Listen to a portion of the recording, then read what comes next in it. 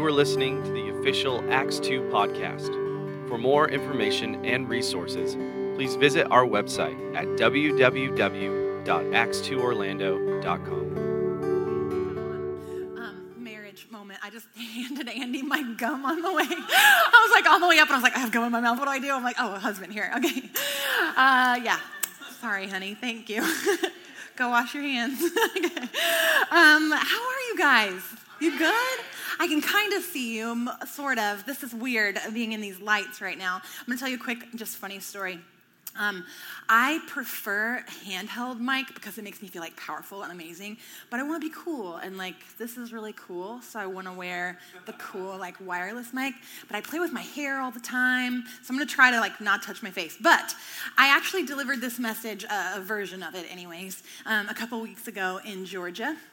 And they pre-wired me, before the service started, so I was already mic'd before worship and everything. And I'm in the back worshiping, just like worshiping my guts out, And I'm like in the back like, yeah, Jesus, whoa.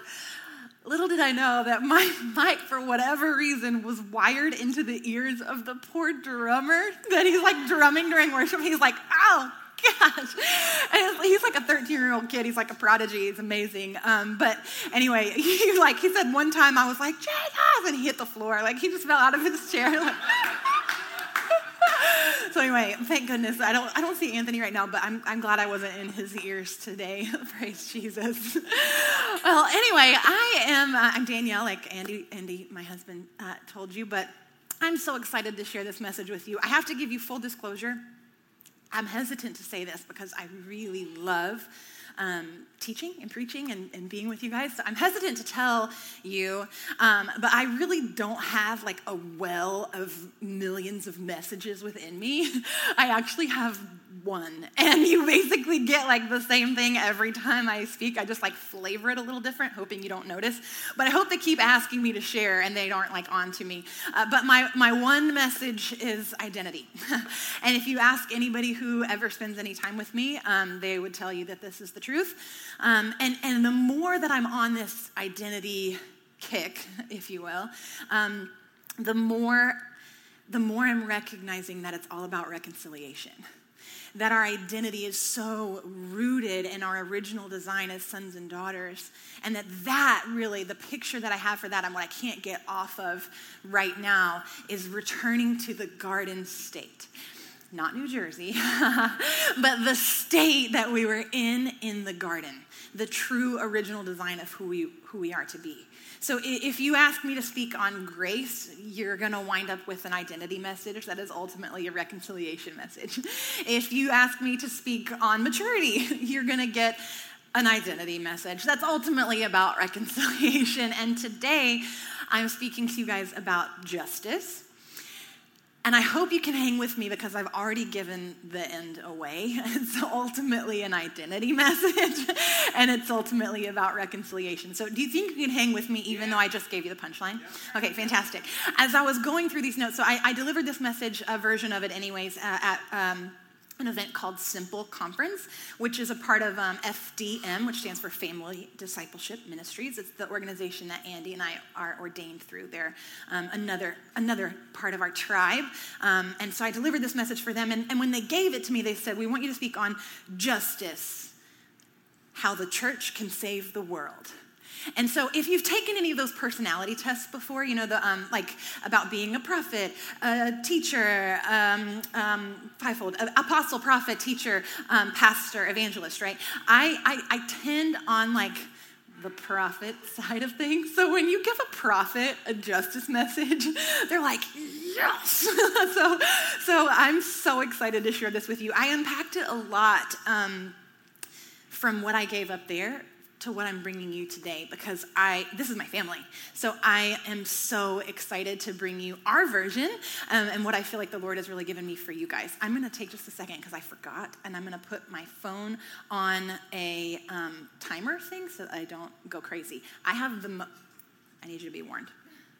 I have the most notes for this message out of any message that I've ever given. So I'm going to need to really pay attention to what I'm doing, or it'll be 4:30 and we'll still be here. All right, so I'm so excited. So you have the end in mind. Here we go. You ready? When I was first looking into justice, I kind of took the easy way out, and I wanted to know what Merriam-Webster had to say. That's an easy place to start when you want to know anything. So I went to find out what Merriam-Webster has to say about justice. And here's the dictionary definition: is 1, the maintenance or administration of what is just. 2, the administration of the law. And 3, the quality of being just, impartial, or fair. That's what Merriam-Webster has to say. That's the earth's understanding of justice. But what is God's definition, right? Because we know we always want his definition of everything. I don't want to be walking around in the earth with an earthly understanding or definition of anything. I always want God's version. I always want the kingdom version. And we know, right? We live in an upside down kingdom. We live in the kingdom where safety means vulnerability and abundance means giving everything away. So I always want to make sure that I have heaven's definition, right? I am the place. You are the place where heaven and earth collide. Pause and think of that for a minute. With the tearing of the veil and the Holy Spirit, whoa, AC is kind of like crazy. Okay, with the tearing of the veil, right, and the Holy Spirit entering into you, inhabiting you, you are now literally the Holy of Holies, you, yourself, your person. You are the place where heaven and earth collide. So therefore, it's your responsibility to be representing heaven everywhere we go. Right? So we need to be sure that we have God's definition, that we have heaven's definition when we're walking around. As ambassadors of heaven, it's our responsibility. I want to have heaven's definition of justice. I want to have heaven's definition of family. I want to have heaven's definition of love. Right? So that's what we're going after today. So I think, by and large, the church has so differentiated between God's justice and his mercy that we've gotten a little bit off track. We look at Psalms, right? And we see David crying out for God to unleash his justice. And we can cheer on what appears to be a vengeful God who will stop at nothing to destroy his enemies. Of course, we do know the truth is that God's vengeance will stop and did stop at nothing to destroy his enemies. But his enemies aren't people or opinions or political parties. His enemies are everything that opposes love. He did stop at nothing. But we see this Old Testament picture. And in the Old Covenant, the picture of justice, oftentimes we see as you read the scripture, is this picture of God's arm outstretched, unleashing justice. Okay, so I want you to hold on to that picture. We're going somewhere with that. Okay. Or we could take Romans. Romans 9:22-23 talks about objects of wrath and objects of mercy. And we could take that and wonder like, oh, am I an object of wrath? I don't know. That's scary. That sounds like a scary God. Am I an object of mercy? Wow, I hope I'm an object of mercy, right? We delineate different pictures of him and we create hard lines in his character. Adam and Eve get kicked out of the garden, justice. Jesus on the cross, mercy. Or we just split them right down the middle and take Old Testament God, New Testament God. We call Old Testament God justice, New Testament God mercy, and we just are grateful that we live in the New Covenant because that Old Covenant stuff was scary stuff. But then we're left to fight a battle in our minds of why his character changed. Why was he vengeful then but not today? Or why in the story of Pharaoh and Egypt and the Israelites, why did Pharaoh really get such the crap end of that deal, right? Like if we don't justify or reconcile this character. Ultimately, we're splitting the character of God right down the middle and we're calling him good cop, bad cop. You cannot be the answer to the world's need for a father if you yourself haven't reconciled his character. So step one in this message, right? How the church can change the world, that's my baby, is reconciling his character to truly understand. We have to truly understand that his mercy and his justice are two sides of the same coin. And that coin is his goodness. And we cannot separate them. They actually cannot exist without each other, and we're going to get there. But we have to settle once and for all in our hearts the issue of his goodness. It's why it's one of our core values of this house, the goodness of God. He has always been and will always be good. Adam and Eve being removed from the garden is a picture of God's mercy. It's a picture of his mercy, right? Because we understand that the tree of life made everything it touched eternal. Had they had access to the tree of life after they entered into the sinful state, then it would have made their sinful state eternal. We must remove them from the garden so that I can reconcile myself to them. And the picture of Jesus on the cross is the ultimate picture of justice as well. I don't want to give it away, but that's where we're headed. He is just because he is good. Justice without mercy is cruelty. But mercy without justice is powerless. And it actually cannot exist without it. So I'm going to unpack for you today, before we find our definition of justice, I want to unpack with you today a few movements in the name of justice that we have in the earth right now. Okay, a few things that we're seeing in our current culture and understanding around us as common, right? We're seeing social justice. There's nothing wrong with social justice, okay? Social justice is defined as a state or doctrine of egalitarianism. That's a fancy word. Egalitarianism is defined as a belief in human equality, especially with respect to social, political, and economic affairs, or a social philosophy advocating the removal of inequalities among people. But in our culture, social justice has become code for all good things that no one dare argue or be against. And while social justice really does sound really good, and let me pause and tell you that I actually believe the social justice movement. I believe that God so wants to see the church doing that. But when the church isn't stepping up and being the bride and doing what's in God's heart for us to do, he inspires it in the hearts of men, and he'll see it happen in the earth. If we're not doing, he'll inspire it in the hearts of men, and they'll see it happen in the earth. I believe it was actually for the bride to take and to carry, and we're going there. That's what we're doing. Okay, so I believe it was a move of God, but what we're seeing happen is this kind of twisting, right? Because the church, the only rights that can't be taken from you are the rights that were given to you on the cross. Those are the only rights that can't be taken away. And those rights don't need fighting for because they've been paid for, right? And those are the rights we need to be introducing people to. Social justice movements that are solely humanitarian in nature are completely missing the mark. They're good, they're necessary, but they're missing the mark. Equality for all, a thing I'm calling identity justice, basic human rights. These are things that Jesus is passionate about, but we have to, again, make sure that we have heaven's perspective and that we're representing the kingdom of God as we're moving in those things. Because a moral duty without the power of the gospel is moralism. It's moralism. At its best, it's a watered down version of the gospel, and at its worst, it's a blatant misrepresentation.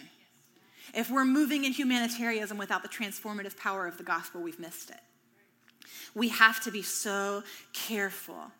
If the gospel message is only filled with deeds and social equality, but is void of transformative power, we're missing it. We have to be careful in this age of social justice that we're clearly representing Jesus, because what has gone from humanitarian organizations simply filling the void for what I believe God wants to see the church doing, feeding the poor, caring for orphans, providing impoverished people with basic human needs, has become synonymous with this move of identity justice that is not defined by kingdom terms. Okay, so that's justice move number one. How about this one? Street corner justice. I've seen it. I know you've seen it, right? Friday night, they're down there with their signs. God hates gays. God hates rap. I actually saw that. Like, what? God hates rap? Maybe he and Lecrae should have a talk. God, I don't know. God hates rap, okay? You're going to hell. Man, I just feel so encouraged right now. That really feels like the gospel to me. You know what? Could you please tell me more about this Jesus that you love so much? I really want to know him. Yeah, right. Yikes. But they have to know. We have to tell them how bad they are. They need to know how bad they are. It's God's anger that really draws people to a repentance. Wow. If I don't tell them how wrong they are, how will they know? They know. All right, how about the move that says that natural disasters are the justice, wrath of God? I have a question, just real quick. Was the blood of Jesus enough? Let's settle it. Yes. Was the blood of Jesus enough? Yes. Did the blood of Jesus pay for everything? Yes. Oh, except for the sins of Haiti. Or the sins of California. They're so bad, God had to hit them twice. First the blood of Jesus, then a couple earthquakes. That's messed up, right? I'm so going to steal this, quoting Andrew Lamb, right?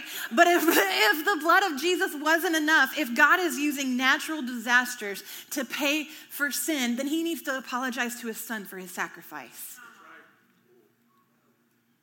Nothing was too big for Jesus' blood that he has to use natural disasters. How about this picture that we get of Jesus calming the storm, rebuking the storm?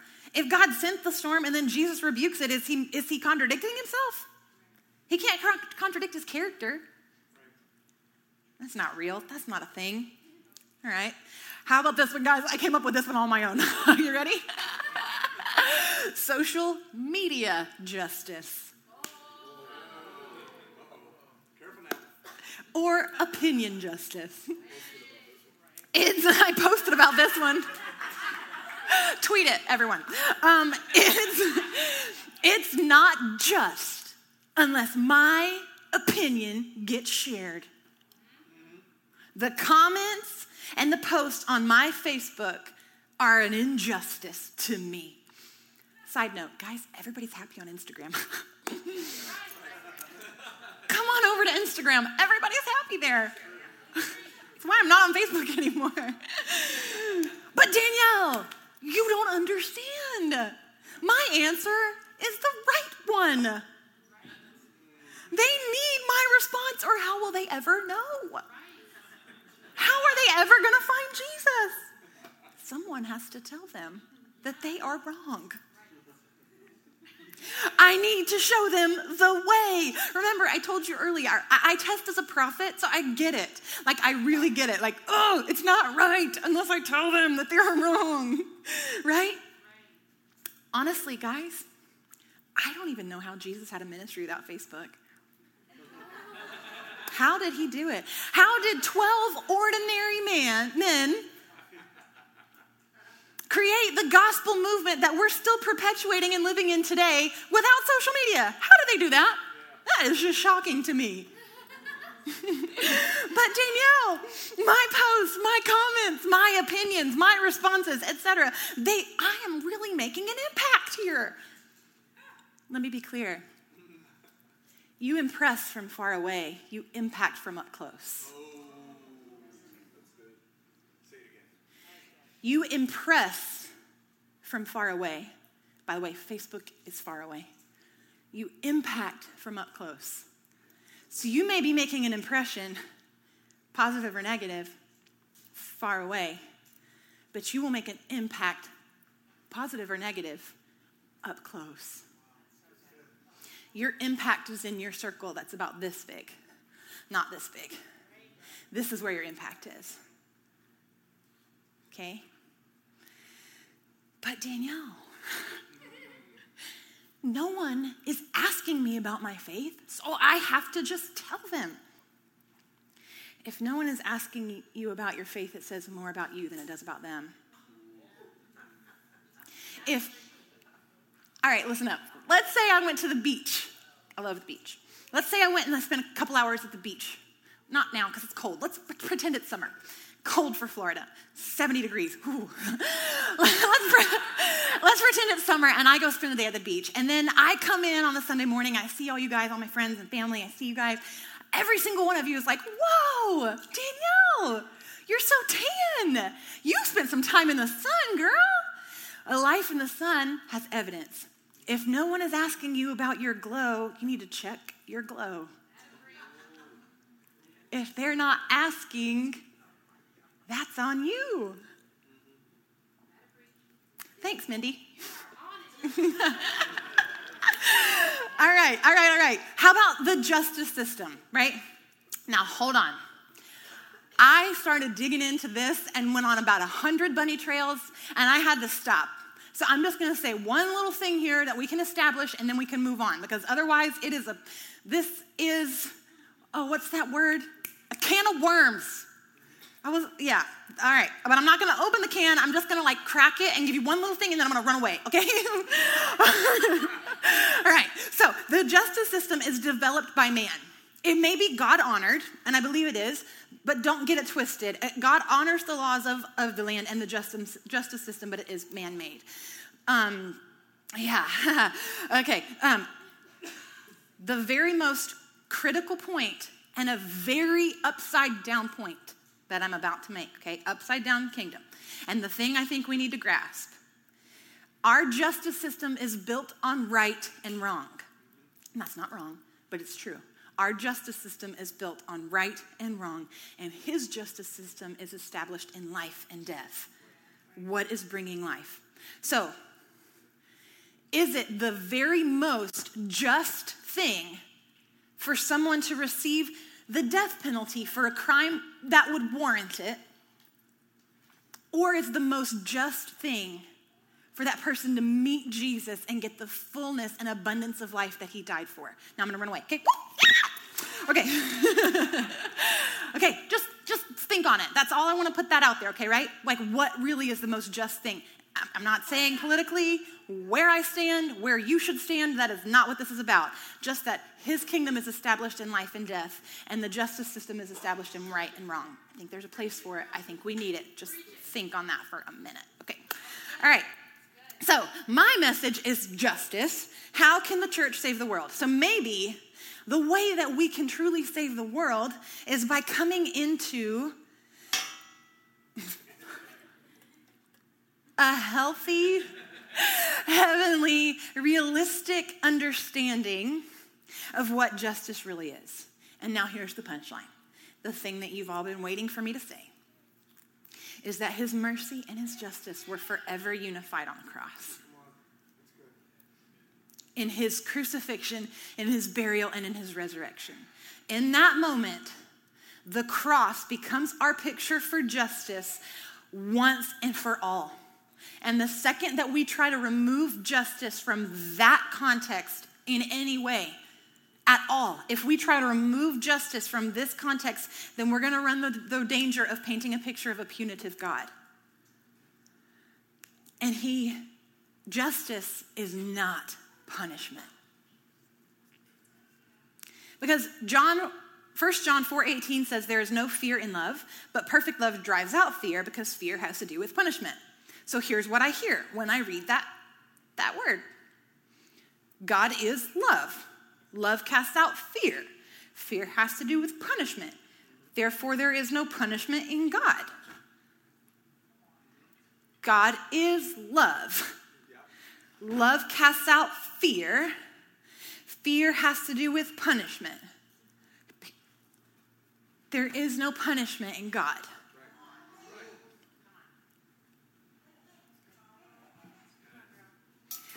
Love casts out fear. Punishment is therefore not in God nor of God.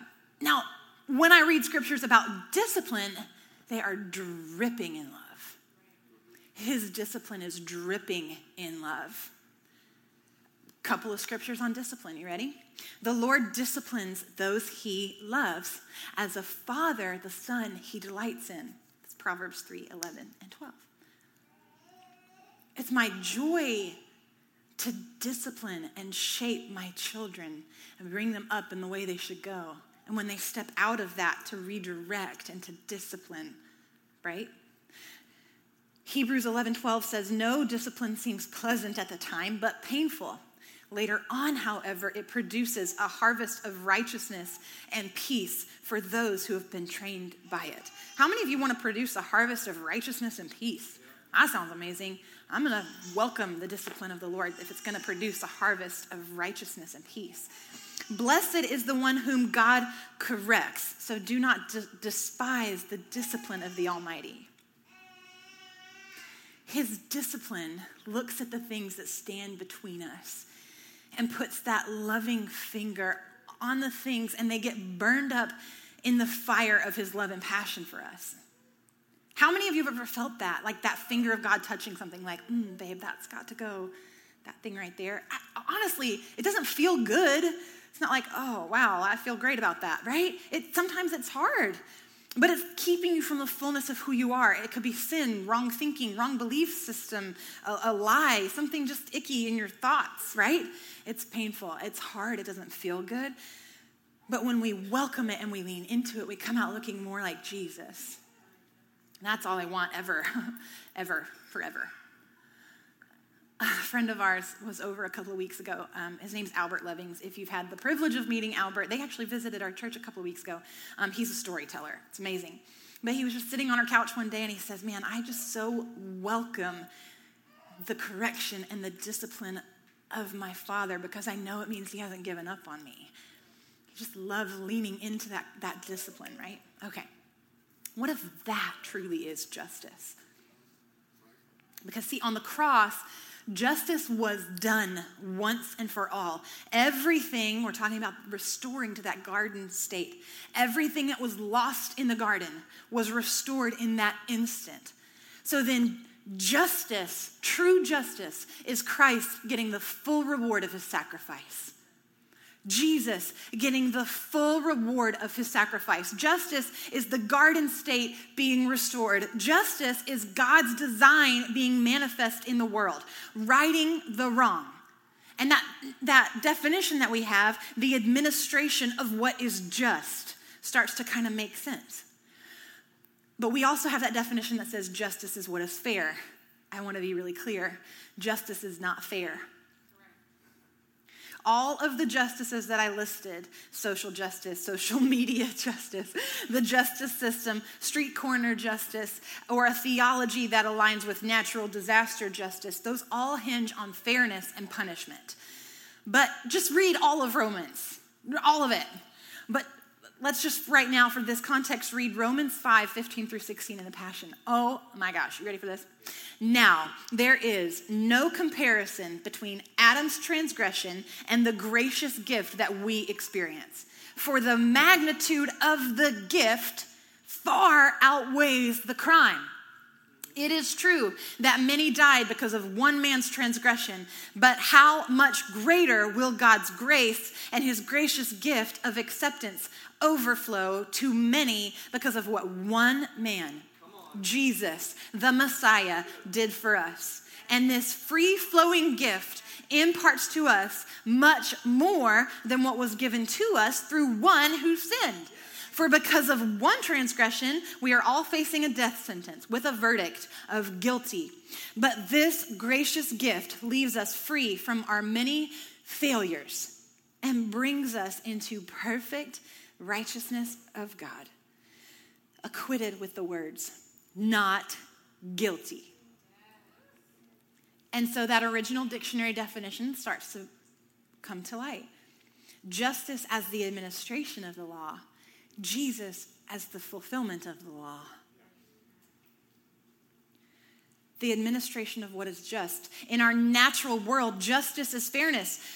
Justice is equality. Justice is punishment. Justice is restoring things to their rightful place. Then it makes sense in the supernatural that justice is restoring everything to its rightful place in the design of God in the garden. That is the picture of justice, the rightful design of the Father. But it is not fair. It's not even close to fair. Close your eyes just really quick. I don't know how I'm going to come off of this. I just want you to stay here. That picture of Jesus on the cross being the picture of justice, that wrecks me. That's not fair, but it is justice.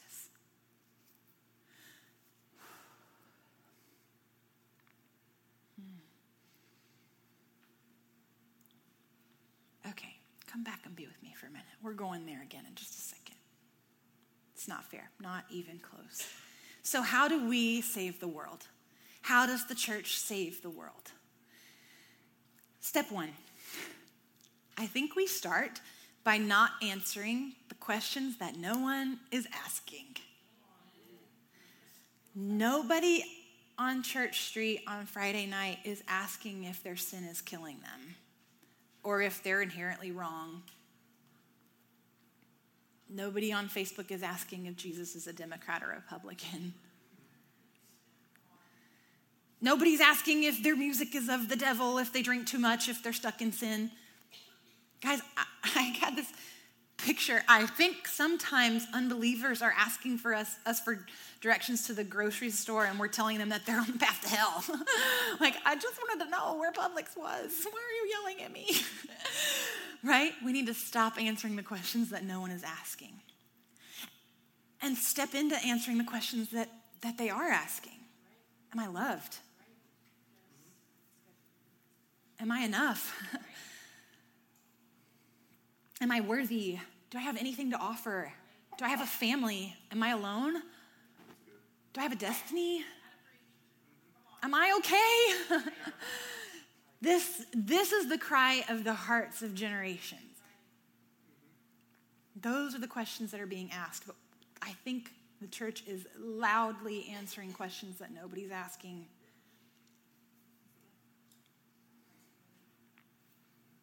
Step 2, I think we see people the way Jesus sees them. You can't minister to the world if we're constantly disgusted or disappointed or judgmental or ashamed of it. Or if you know better than it, if you have the answer, if you know better. Are we all going to hell in a handbasket? I'm allowed to say that. I'm from the South. Or does it take faith or encouragement to say so? No, our faithless perspective will stop us from calling people from death to life. If we're calling it realism and it's actually faithlessness, it's messed up. Or if we're calling faithlessness, we can't call faithlessness in the name of Jesus. Like, I've seen that. I've seen that happening where people are like, man, Jesus, like, what are we going to do? These people have no faith in like what's happening in the world. And we're using Jesus as a reason for that. It's not right. It's messed up, y'all. There's no hope is the opposite message of the gospel. It's actually the opposite of what Jesus is saying. I love, love, love how Bill Johnson says any area in your life that is without hope is under the influence of a lie. Any area in your life that is without hope is under the direct influence of a lie. If you have no hope in your finances right now, you're under the influence of a lie. If you have no hope for your career, if you have no hope for your spouse, if you have no hope for XYZ, or if you have no hope for this generation, you're under the influence of a lie. If you have no hope for millennials, you're under the influence of a lie.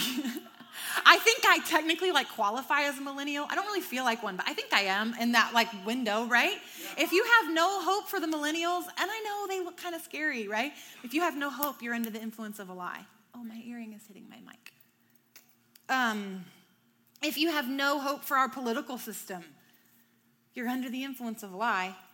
If you have no hope for the body of Christ, if you have no hope for family, I think you get it. You get it? Okay. Okay. Unless we are always moved powerfully in love and hope and faith for the people that he died for, we will have no influence and no impact on the world around them. We are called to love because we are the beloved. We are called to move in faith and in hope for who they are in their destiny. Step 3, understand the true meaning of justice. Reconcile with yourself what justice truly is, and that we can't take it outside of the picture of the cross. And I'm going to spend a little time here. Step 4, believe in the beauty and the power of the gospel. Yes. I want to tell you something. I had this revelation. Did you know that the Bible actually starts out as good news? It starts as good news. I think sometimes we think that the Bible starts in Genesis 3. I think we forget that Genesis 1 and 2 is where the Bible starts. We start the story with we messed up, we're scum, we're the worst. Oh man, people are so bad, we need a savior, right? If we start the story there, we miss the beauty of the actual original design. Oh my gosh, did you read the part in the very beginning where you were created and designed for intimacy and oneness and glory and joy and worship and passion? That's actually the beginning of the story. The tree is not the beginning of the story. Did you know that he breathed life into you and called you good before you ever danced a dance or sang a song or prayed a prayer or led someone to Jesus or went to church or preached a word or loved your neighbor or lived a good life? Like, it actually starts out as good news. Oneness was the design, not the answer to the problem. Yes. Oneness was the original design, not just the, I got to answer separation. No. What if the whole gospel, but what if the whole gospel isn't you were the worst and you need Jesus, but it's actually you were incredible. You're destined for glory. You were designed for oneness with Jesus. That was the beginning of the story, is that you were designed for oneness. So let me come over here and introduce you to the one who made you this way. And he'll show you that the way that you're living is just not who you are, and that he's the answer. Let me introduce you to him, reminding you of who you really are. What if our street signs said, like, not you're going to hell, but like you're destined for glory? I would want to talk to that person, like, really? Cool, tell me about that. What if what we're fishing with isn't working because it tastes sour? Did you know that the gospel message actually should be enticing? Like, it actually is exciting and fun and great. It's really a good story. Whoa. It's actually good. We don't have to trick people into believing that the gospel is good. We don't have to trick them.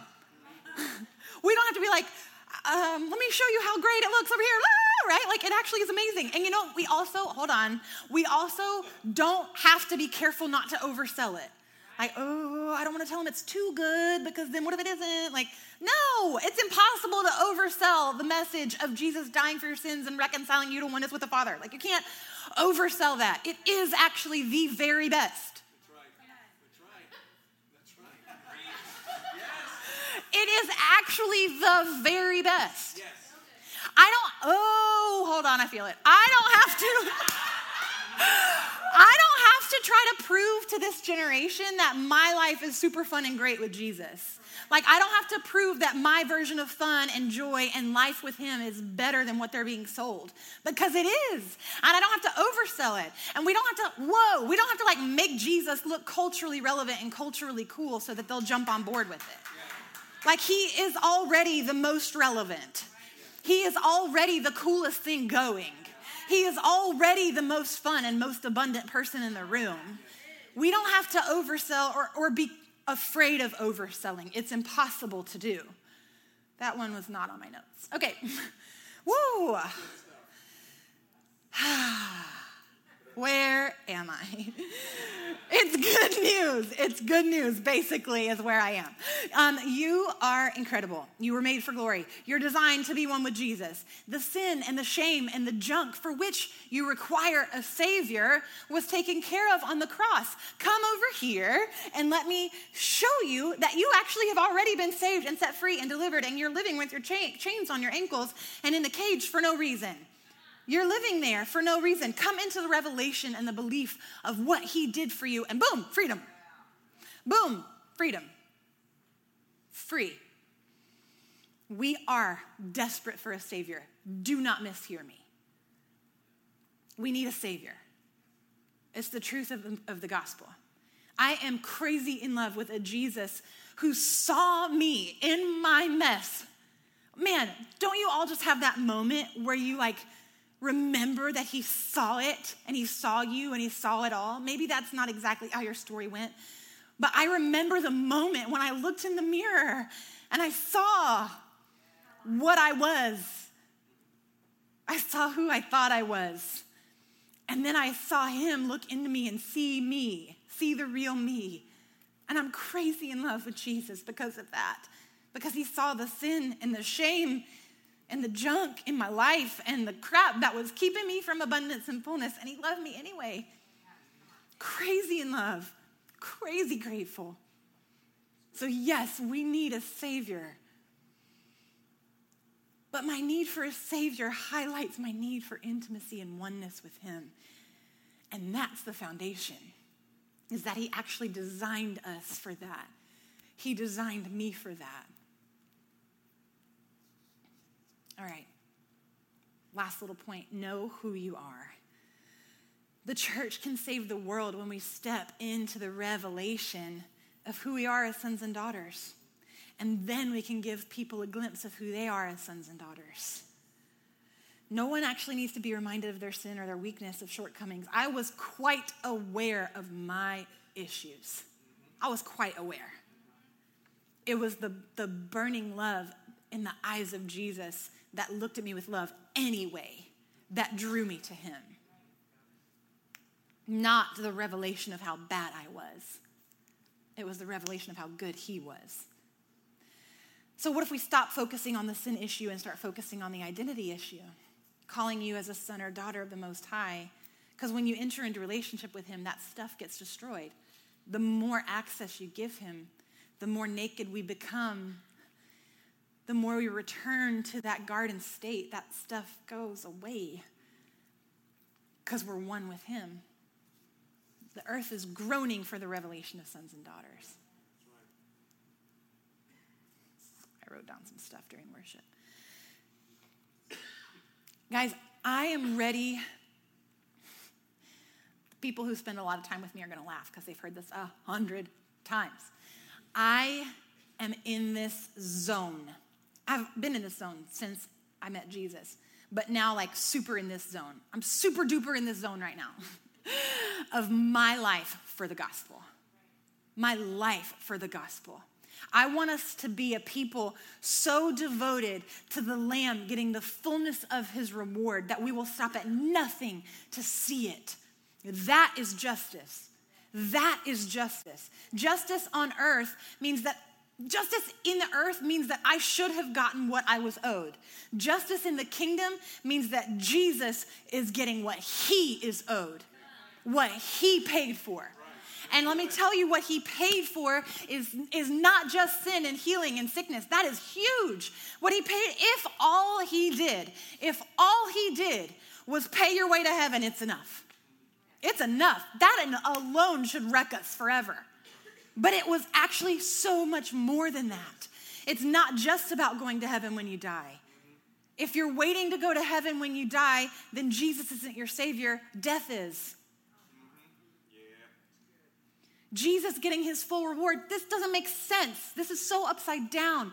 Jesus getting his full reward is me living a life of abundance. Me living free from the lies and the mind games and the stuff that keeps me and hinders me from being the fullness of who he designed me to be. Living in complete community and family. That's part of his design. It's part of what he died for. Living free from sickness. Healed fully. This is what he died for. This is Jesus getting the fullness of his reward. And I am on this right now, and I will never come off of this. My life for the gospel. May we be a people devoted to seeing the Lamb get the full reward of his sacrifice. May we be a people devoted to seeing the Lamb get the full reward of his sacrifice. Stopping at nothing to see him get what he paid for. That is the picture of justice. This is how the church saves the world. All right, we're about to do something. Oh, Jesus, Jesus, Jesus. All right. So we had our monthly outreach, our Acts 2 monthly outreach. Did you guys know that we do an outreach once a month? We do. It's awesome. So we had this amazing opportunity for our monthly outreach came up last week called Halloween. Do you guys know about the Halloween party? It's a better word, event that happens at Crane's Roost? Okay, how many people are there? Do you know like a rough estimate of how many people are at this thing? Like 10,000 plus. A lot of people. And we have favor with the city of Altamont Springs, and so we were allowed, Acts 2 was allowed to set up a tent there and like see the Lamb get the full reward of his sacrifice. Right? So it's my responsibility to make sure that the Lamb gets the full reward of his sacrifice in me. that I am getting my mind renewed, that I am always setting my mind on things above, that I am breaking lies and choosing to walk outside of fear and to walk in love and to restore relationship and to be healthy. I want to make sure that the Lamb gets the fullness of his reward in me. I want to be what Jesus died for. I am what Jesus died for, and my life abundantly is what he died for, and I want to see him get the fullness of his reward in me. And it is also our responsibility to see the Lamb get the fullness of his reward in the earth to others who don't yet know him or who need him. So, Andrew's going to come up, and he's going to share some of the amazing, crazy amazing testimonies that happened in our Halloween outreach. Andrew, why don't you give us the first one? Awesome. Yeah. I like hearing messages about the Lamb receiving reward. My name's Lamb. I'm not sure that's what she means, but I like it anyway. All right, you guys ready to hear some crazy good stuff? Yes. I'm not sure you are. Should we go ahead and have... You ain't ready. Jesus Heals Mom and Daughter, title of this one. During our Halloween outreach, we talked to an Indian mother and her daughter. One of our students, Sonia, felt like Holy Spirit told the mother had lumbar pain. The mother said she had back pain every day, and right now it hurts at about a 5 out of 10. Sonia prayed for healing and asked the lady if she felt anything. The lady smiled and said she felt heat in her back and that the pain was now completely gone. Come on. Can we just say heat good? Heat is good, okay? So, and now keep in mind, we are praying for people that we have no idea what kind of church culture background, whatever they have. I mean, in the church, when we hear people talking about heat and stuff, we celebrate and it's wonderful. But we're talking about people who have no context for this. So, the lady then told Sonia that she also had pain in her neck and asked if Sonia could heal that too. Don't you love that? Come on, answering questions that people are really asking. Sonia prayed for another minute, and then the same result. Heat in her neck, and the pain was gone. Woo!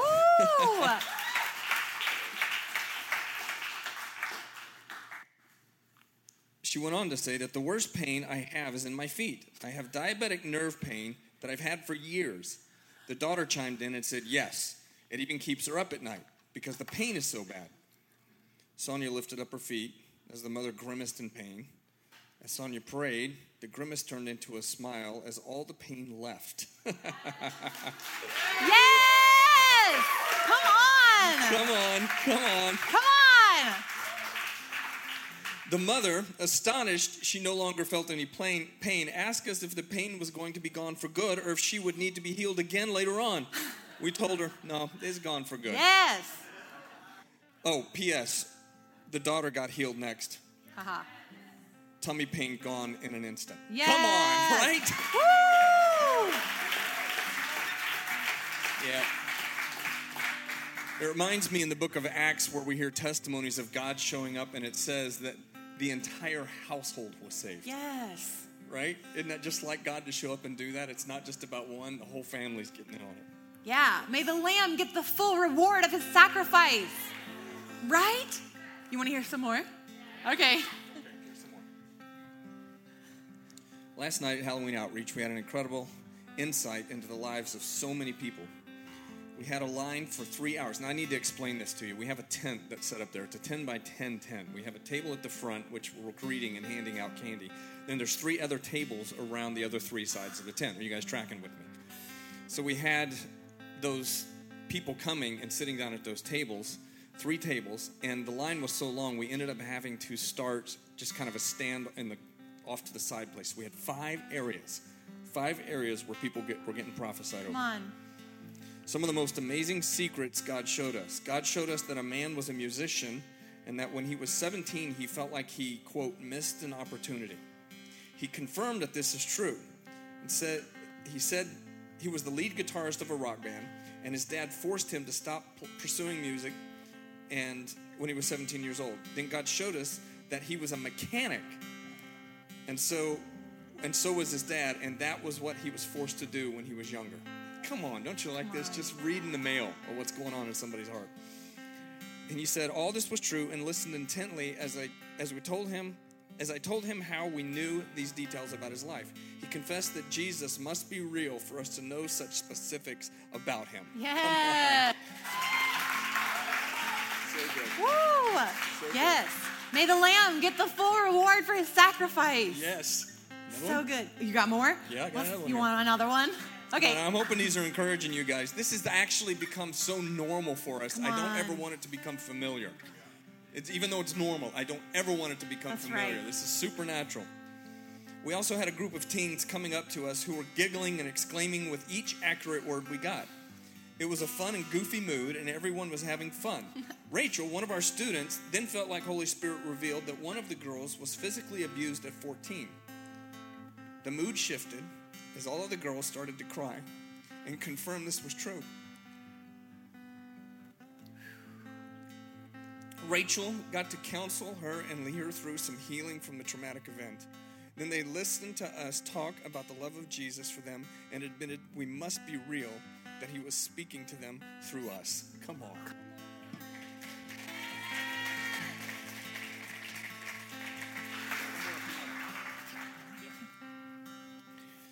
We had a husband, a wife, and their young son sit down with us. I got the image of the woman needing healing in her ovaries. She said, this was somebody else talking to me. She said she had pain there and confirmed she needed healing. Then one of our students saw that she had recently lost a baby due to this pain. The woman started to cry and admitted she had just gone through a horrible miscarriage. We released healing prayer over her and her husband, rubbed her back, and her husband was rubbing her back, comforting the sobbing woman. After prayer, she said she felt peace and a sensation of heat in the affected area. They left truly feeling seen and known and comforted by God. Oh, P.S. God also showed one of us the names that they were considering for the baby that they had lost. Tell me God doesn't see you right where you're at. That's awesome. Come on, we have a reason to celebrate, Yeah, right? come on. Come on. Oh. Guys, people came to a Halloween event looking for candy and maybe some weird stuff. And they met the King of Kings. Like, what is this? What is this? This is life in the kingdom. This is my life for the gospel. Are you guys with me on this? Like, can we, I want to do a couple of things. But the first thing I want us to do, okay, I'm going to tell you what we're going to do. I'm going to tell you everything. This is how I do it with, like, teenagers and when I teach middle school. I have to tell you everything first before you, like, all run to do it, right? Okay, so hold on. Here's what we're going to do. You ready? I want us to do something. We're going to say something together. And then after that, we're going to have our ministry team up here. And we're also going to have some of our OSSMers and our outreach participants, those of you who went out on Halloween, up here for two reasons, okay? Reason one is if you want a testimony like the ones that Andrew just shared. If you're like, I need healing, or I need a fresh touch, I need a word, I need to know that he sees me and he knows me, and that the King of Kings, I want the Lamb of God to get the full reward of his sacrifice in me today. If that's you, that's available, okay? As always, but today especially. And then part two, if maybe you're like, no, I want to be more ignited to see the Lamb of God get the fullness of his reward. Like maybe of his sacrifice. Like maybe I want a fresh touch to ignite me to live my life for the gospel. Both of those are available today.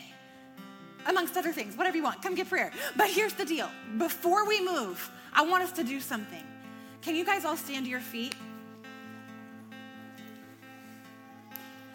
We do declarations in this house a lot because they're so important. We're aligning ourselves with what heaven is doing. We're saying yes to what Jesus is saying. So today, we've just learned about what justice truly is. It's the Lamb of God receiving the full reward for his sacrifice. So we're going to repeat that a couple of times, and then we're going to repeat my life for the gospel a couple of times. Can you guys just repeat after me? May the Lamb of God receive the full reward for his sacrifice. May the Lamb of God receive the full reward for his sacrifice. May the Lamb of God receive the full reward of his sacrifice. And then this one, you ready? Jesus, my life for the gospel. Jesus, my life for the gospel. Jesus, my life for the gospel. Amen. All right, prayer teams, go ahead and come. Thank you for listening to the Acts 2 podcast. Love God, love people, and live life.